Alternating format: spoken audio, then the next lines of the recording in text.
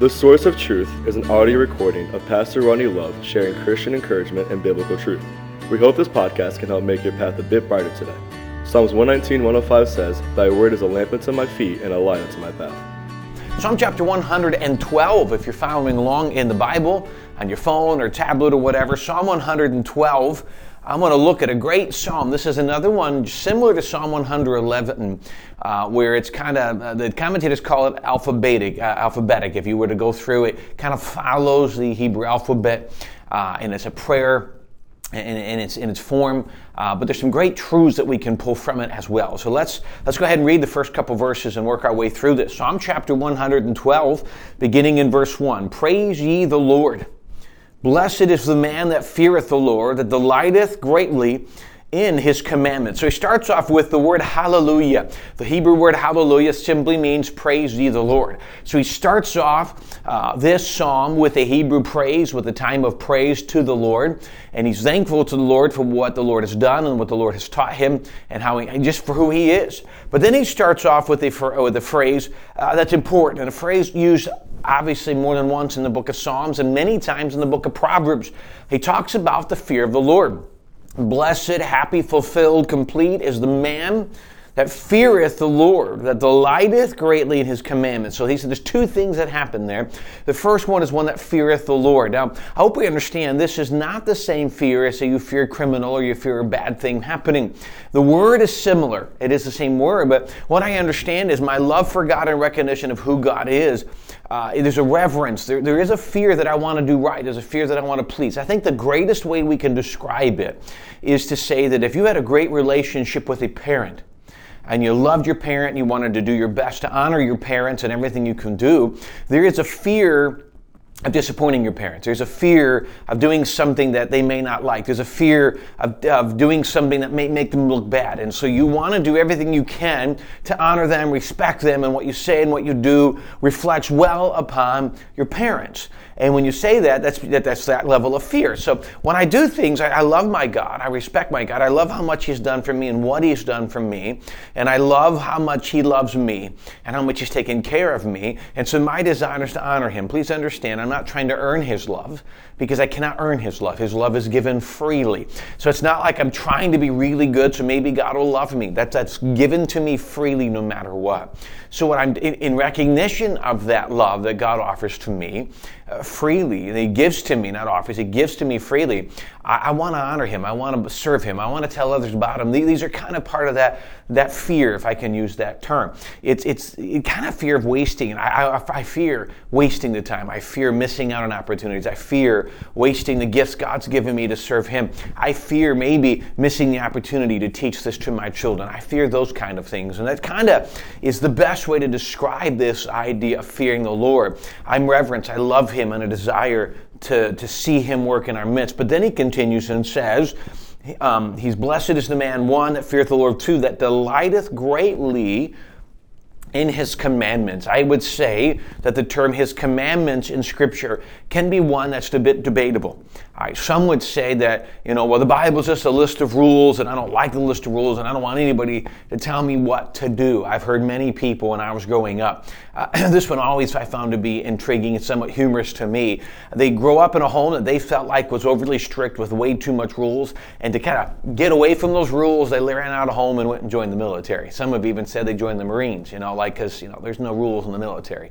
Sometimes when we make a point to run away from structure, from rules, from discipline, and we run away from it, what we do is we have a tendency in the situations to lose out on really some things that can be great for us.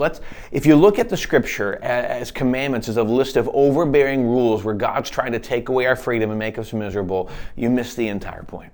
It's not even just being grateful that he has rules. It's understanding the guidelines, the commandments, the instructions that God has given us. Not so I got to follow these or God's going to strike me down. That's not at all what it is.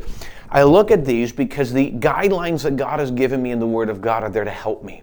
They're there to bring me to the greatest place. They're there to help me to be a good husband, a good pastor, a good father, a good citizen, all of the things that I desire to be, which, by the way, the Bible's going to encourage me to do things that are not natural. My human flesh kind of desires the wrong. This is very selfish by nature.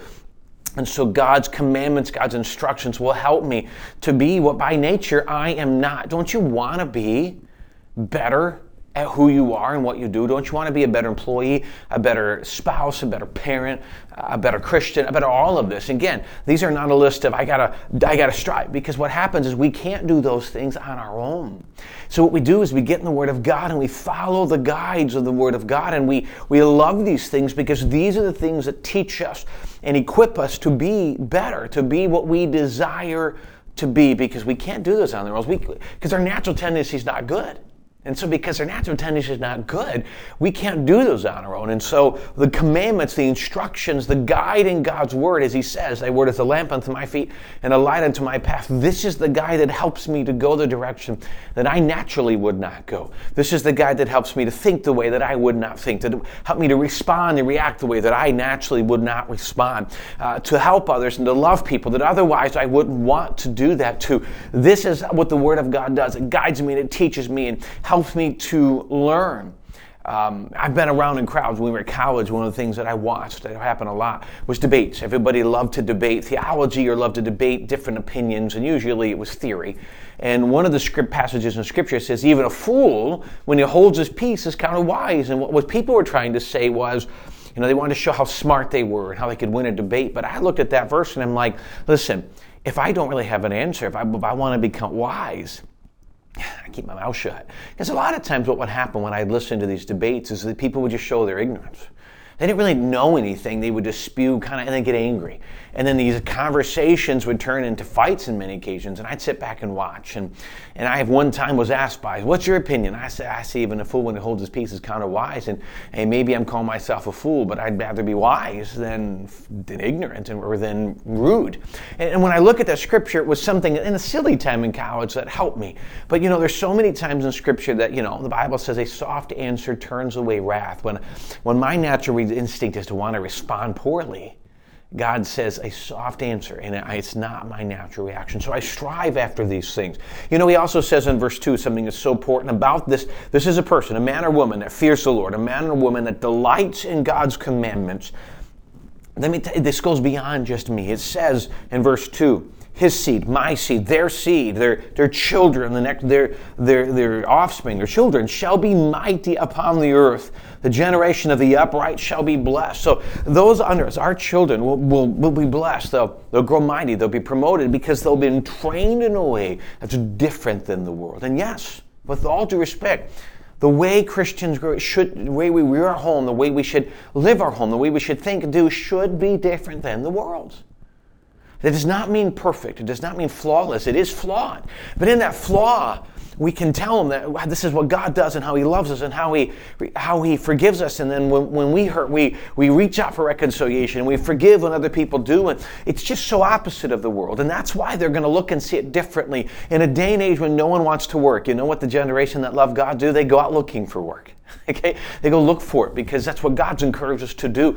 They view the world differently because of the Bible. And somebody who fears the Lord and lives in His commandments, that's what shall be brought. His family will be blessed because of it. Then the wealth and riches shall be in the house, and his righteousness endureth forever. He literally says that God will bring blessing. Is it because you obey me, I'll do what's right? No, here's what I believe. I believe that if you follow God's word, God has given us the instructions to be wealthy. God has given instructions, and by the way, wealthy does not always necessarily mean rich. I hope you understand that. It will sometimes mean rich.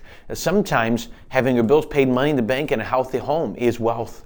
To be honest with you, I walked into my home, my beautiful home with my 3 children are there and my wife and everything I can have. And there's so many things humanly saying I wish I had. I felt wealthy when I realized all that God had given to me. But sometimes it does mean wealth. And here's the key. When I'm willing to use what God has given me wisely, God says, if you're faithful over little, I will give you more. And that's what we strive for, to be faithful over what God has given us. And that's what it says here. So when I fear God and I obey His commandments, this is what I'm striving to do so that I can honestly see how He can move powerfully in my midst. And these are just some great, powerful principles. And I hope we will do that. I encourage us that We look at this idea of fear the Lord. The world wants us to see, Satan wants us to see that it's a negative thing. He wants us to see commandments as a negative thing, and it's not at all what either one of those two are. When I fear the Lord, I live in reverence and love of Him, and I desire to do His commandments because His commandments are good. His commandments are peaceful. His commandments bring mercy. His commandments bring blessing. So I want that. I want to know as much of it as I can so that I can be all that God desires me to be and more like His Son, Jesus Christ. I tell you, thank you for joining us this morning on this Tuesday morning. So much information in just these 3 verses. Tomorrow, hopefully, we'll finish up this chapter and look more at what the psalmist has told us here. I'll tell you great principles and hope they were help today. Hope they were encouragement today. And I hope they challenge us because this is the core of as Christians what we desire, is to allow God to teach us to be what we by nature will not naturally be and allow Him to work in us to make us more like His Son. Again, thank you for joining us today and giving me the opportunity to be part of your day. I greatly appreciate it, and we hope you have a great afternoon, and we hope to see you again here tomorrow. God bless.